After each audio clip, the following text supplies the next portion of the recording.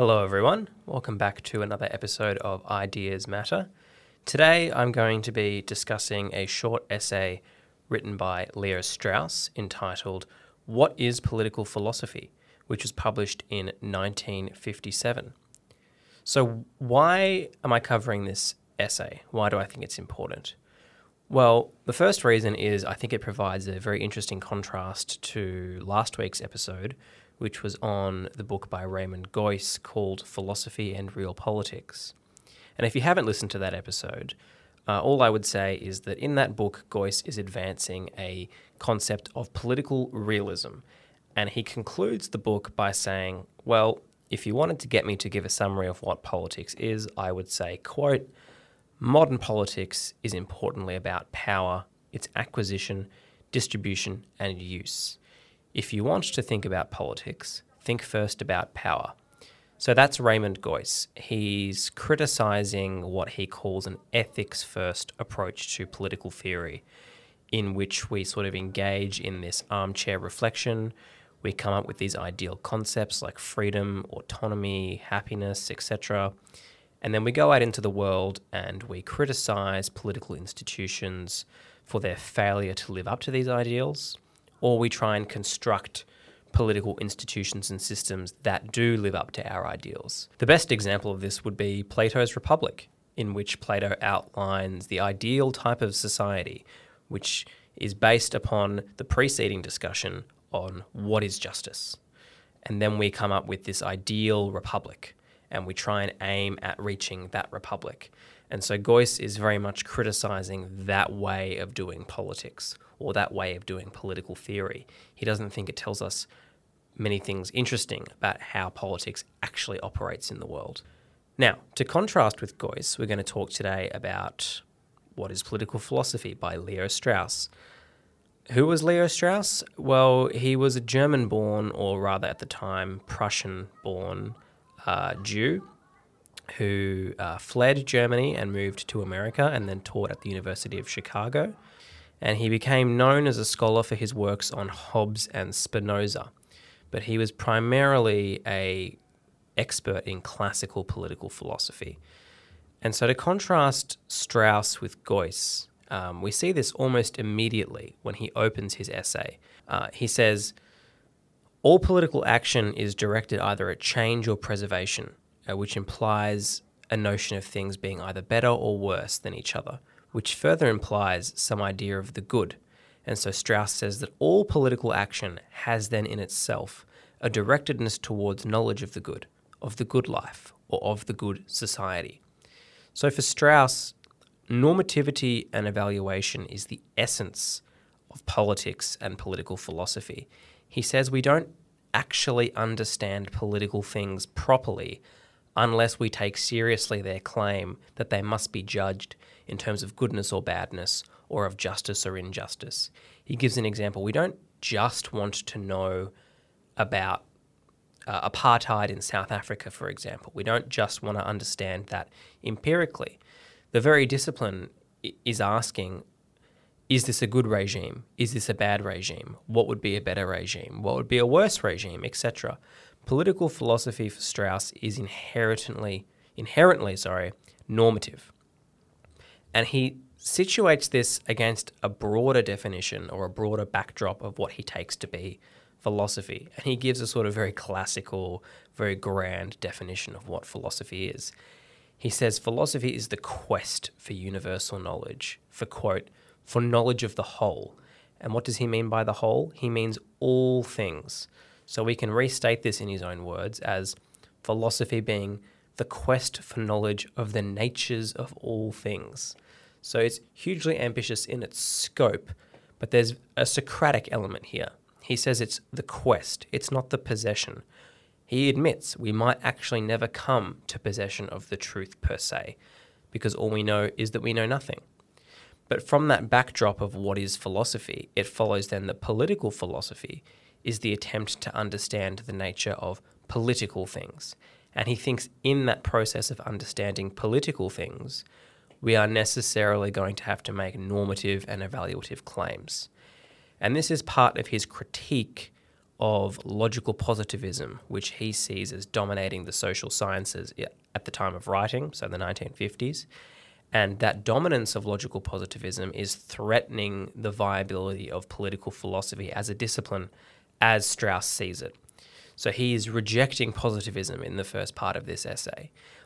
Why does he reject positivism? Well, I've already started to give you an answer to that by saying he thinks when we study political things, it's impossible to talk about them without making normative claims. He says that if we talk about social phenomena without any evaluative content, whatever we say will just be fundamentally uninteresting, and it will show that we do not understand the subject nature that we're talking about. So he gives an example about political biography. If we were to simply write a biography or a list of various politicians throughout time, and we didn't distinguish between who were the great statesmen, who were the mediocre politicians, who were the catastrophic politicians, he says, well, A, we wouldn't be saying anything particularly interesting, but B, we wouldn't actually be understanding the subject matter. We wouldn't be writing about it properly. Now, you can either reject this claim or accept it. He sort of just puts it out there as an assertion. But I think his second claim is much more interesting, and his second claim is really that we can't actually be value-free when we study the world. So this delusion that social scientists have that they can be like natural scientists and just study the how, not the why, and erect this firewall between facts and values. Strauss says, look, you can pretend that you're doing that, but in that pretense, you're necessarily going to sneak value judgments in through the back door. And so you just become blind to the kind of value judgments you are making. So it's not a choice between being biased or unbiased. It's more a choice of being aware of your bias or being aware of your normative commitments or being blind to them.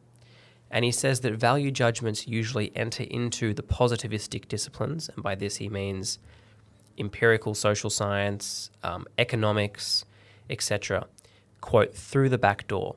And he gives quite an interesting example. He says when social scientists refer to things as being authoritarian, usually what they mean is just a caricature of everything that they, quote, as good Democrats of a certain kind, disapprove. And I should note that Strauss was raised as an Orthodox Jew, and that sort of informs his view of what's going on in the United States. And he says that a lot of social sciences discussion of political legitimacy is not objective per se, but in actuality just reflects a liberal Protestant understanding of political legitimacy that a conservative Jew or a conservative Catholic would not accept. So all of this is to say that Strauss is very skeptical about our ability to actually study the social world without making value judgments. The second claim that he advances about why he doesn't like positivism is he thinks that positivism asserts that we can't adjudicate between conflicts of values. If we have one value system over here and another value system over there, we can make claims within those value systems, but there's no place for human reason to stand to adjudicate between them. This is sort of a form of relativism, of moral relativism. Strauss just flatly rejects this. He says it's never been proven. He said it's never been definitively proven that human reason is incapable of adjudicating between clashes of values. He says if you did want to prove that, it would be such a monumental undertaking and such a monumental study of human reason itself. You'd probably need to put as much work into it as Kant did in writing his 3 critiques of human reason. And he says, well, no one's really done that. No one's really proven definitively that human reason is that limited and can't adjudicate between clashes of values.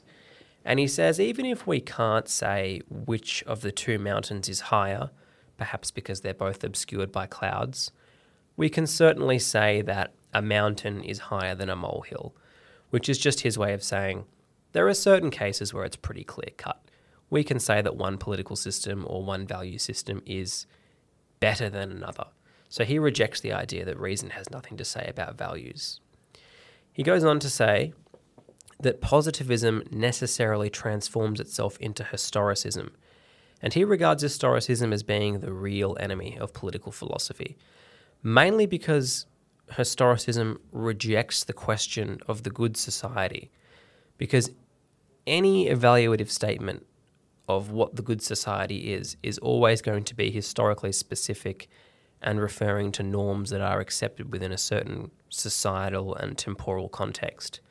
So historicism would reject the universal pretensions of the kind of political philosophy that Strauss thinks is capable, that humans are capable of doing.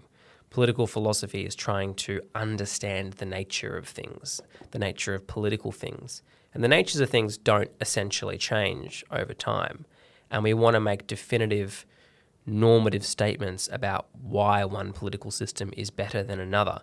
And he doesn't think that we should be historicists about that. He doesn't think that we should say, well, liberal democracy might be good in the here and now, but perhaps it won't be good in 50 years, for example. So he sees historicism as being the real enemy of his conception of political philosophy.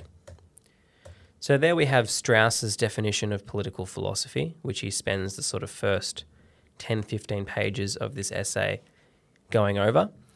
Political philosophy is the attempt truly to know both the nature of political things and the right or the good political order. So normativity is central on this account. He then goes on to give what he terms the classical solution to this problem of political philosophy. That is, how can we know what the correct regime is? And so for him, classical political philosophy is guided by this question of what is the best regime. And this comes from the realization, or the insight, I should say, from classical political philosophers, which he says is given in Plato's Laws, that laws derive from the regime. So rather than studying laws, we should study the political regime. And what is the best political regime? We need to introduce a further distinction to get clearer on this. Aristotle distinguishes between what a good man is and what a good citizen is. And a good citizen might differ according to context. To be a good citizen of Australia might mean something very different than it meant to be a good citizen of Nazi Germany, just to give a very clear-cut example. So good citizens differ, but Aristotle thinks a good man is universal. You're either a good man or you're not, or I should say a good human or not. And the best political regime that exists is one in which a good citizen coincides with being a good man. Now, this begs the question, what does it mean to be a good human? The answer to Aristotle and to other classical thinkers is to cultivate virtue. So the best political regime is that which promotes virtue. But this raises an immediate problem because virtue only arises through education. Not education in the modern sense. Strauss sort of has an offhand remark about how today education actually just refers to formal training and preparing one for the job market, whereas he's using this sort of classical liberal idea of education, which is about the formation of character. And he says, well, that type of education to form character and to form virtue necessarily requires a lot of time and a lot of resources. And it's just an immutable fact about human society that we have scarce resources. And so not everyone is going to have the leisure time, the economic means, the resources to have access to the type of education which promotes virtue. And so classical political philosophy sort of accepts a degree of inequality as baked in. It's unavoidable. Now, I mean, this might have been true thousands of years ago in which material scarcity was much more of a problem than it is today. But today, for example, it is the case that we happen to produce enough food to feed everyone on Earth, for example. We're just incredibly wasteful in how we distribute and allocate that food, particularly in Western societies. And Strauss says that one of the main differences here between classical philosophy and modern people with regards to their view of democracy is actually their view on technology. And so the modern democrat or the modern egalitarian would say, well, everyone is capable, if given the right resources, of being given an education, of developing virtue, of becoming a fully fledged moral agent. And we can do this by technology. Technology will enable us to harness the benefits of nature, to overcome material scarcity, and then we can have this kind of virtuous society that the classical philosophers only dreamed of, or was just the purview of the elite. That's a very modern view, and you see it kind of most explicitly in Marx with the idea that communism will enable the overcoming of material scarcity.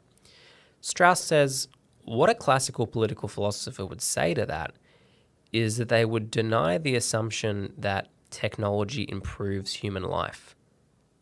They were much more circumspect about the capacity of technology to enhance humanity.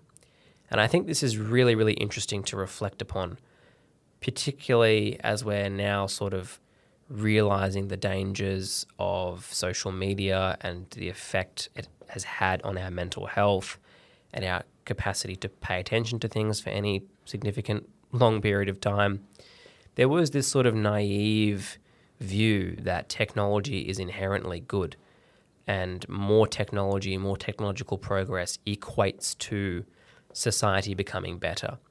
Whereas according to Strauss, the classical political philosophers were much more circumspect on that question, and as a result were much more willing to accept the inequality that went without having this technological prowess over nature and subordinating technology to moral and political constraints.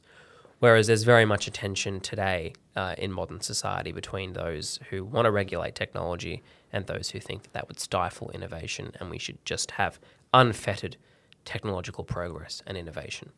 So I thought that was an interesting point. But to sum up and to say what is really guiding classical political philosophy, classical political philosophy, in contrast to egalitarianism or modern political philosophy, recognizes that human evil is a mutable feature.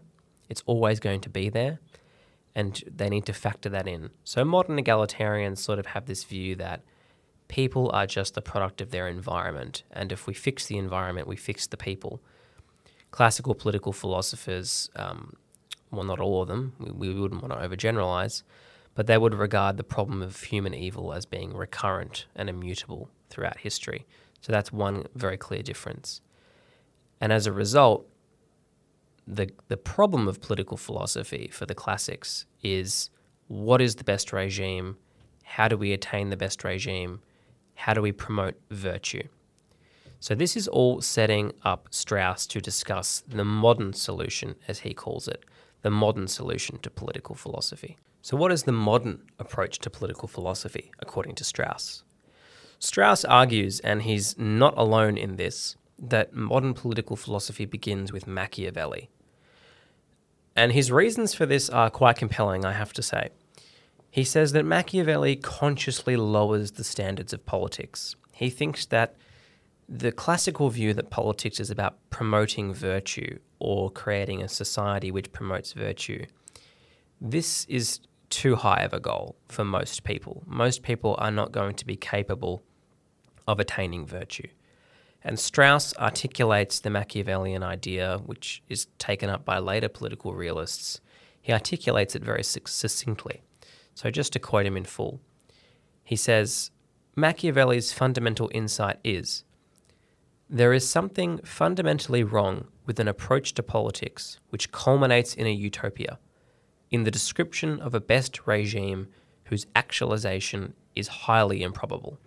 Now, this sort of sounds like a sort of vulgar conservative criticism of communism, right? Like, oh, you're just being a utopian, that's never actually going to happen, we should just try and take things as they are. Really, you can sort of trace that insight back to Machiavelli. Because the reason for this, the reason why Machiavelli is arguing this is he says, well, virtue can only be practiced and inculcated within a society. Machiavelli's whole point is that societies can only be established immorally, almost by definition, because if virtue is a product of society, then before society, there is no morality, so to speak. So societies can only be established immorally. Morality is only possible within a context which cannot be created by morality, for morality cannot create itself, according to Strauss, summarizing Machiavelli's view. And so Machiavelli replaces this Aristotelian idea that humans are sort of innately directed towards virtue. We have this teleological impulse to achieve our ends, and the ends of humanity are maximizing our potential, which is human excellence. Machiavelli rejects this. He rejects any sort of innate, fixed human nature. He says, on the contrary, humans are malleable. We're remarkably malleable. We can fit and adapt to our certain circumstances. And this is where Machiavelli is decisively modern. Rather than trying to make politics about instilling virtue in people, he recognizes that humans are essentially malleable, we're very flexible, and so politics should shift its attention from individual morality to institutions. And politics should be about structuring institutions to get people to behave in the ways that we want them to.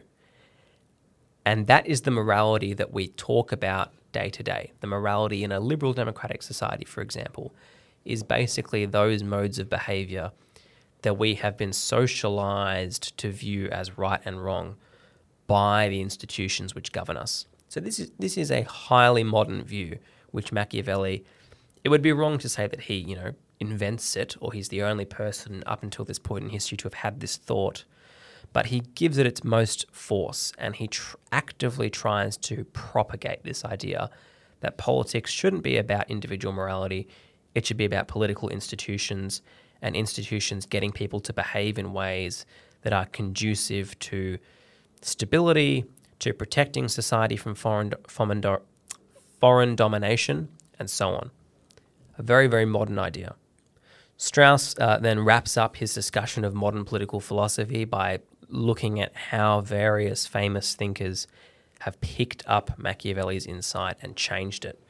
So Hobbes basically accepts Machiavelli, but he says, well, people don't create societies out of glory.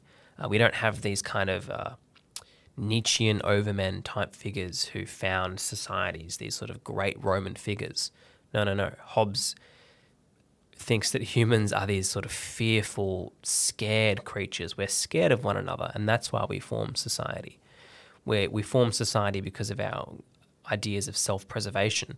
But he agrees with that Machiavellian insight that morality only exists within the structure of a society. Locke then picks up Hobbes' account and says, yes, humans are driven towards self-preservation, and this is why they form society. But what do humans need for self-preservation? Well, they need property. So according to Locke, we form societies to protect our natural property rights.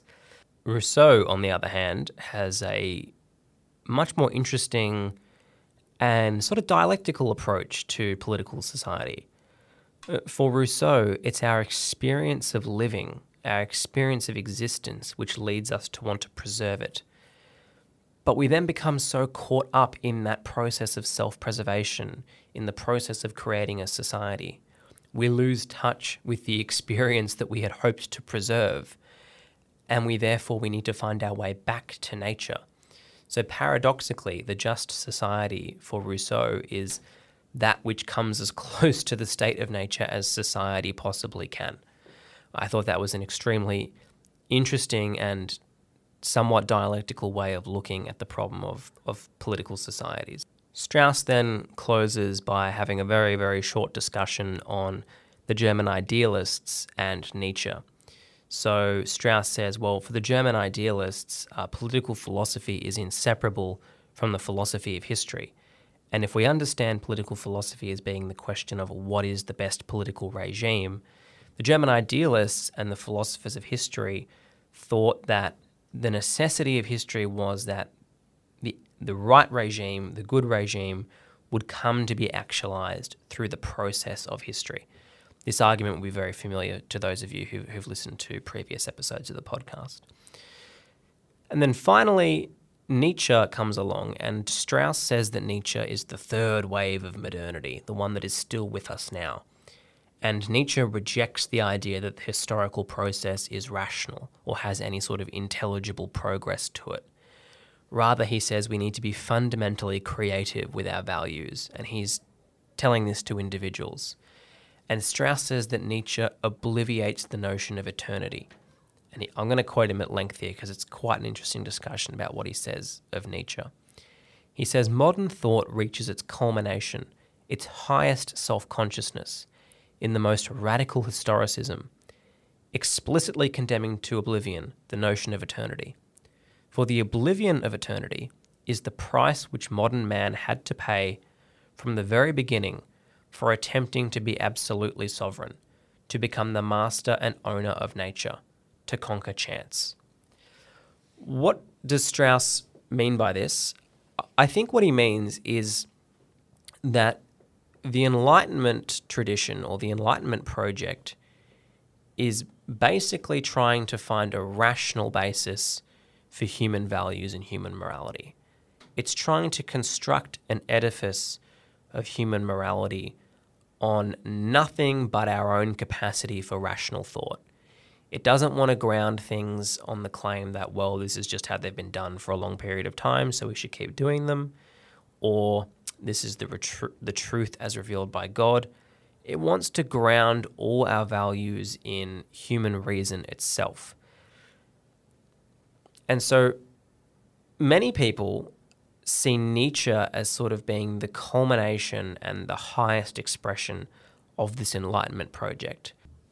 Because if we throw off the shackles of God, of tradition, ultimately we realize that there is nothing but us.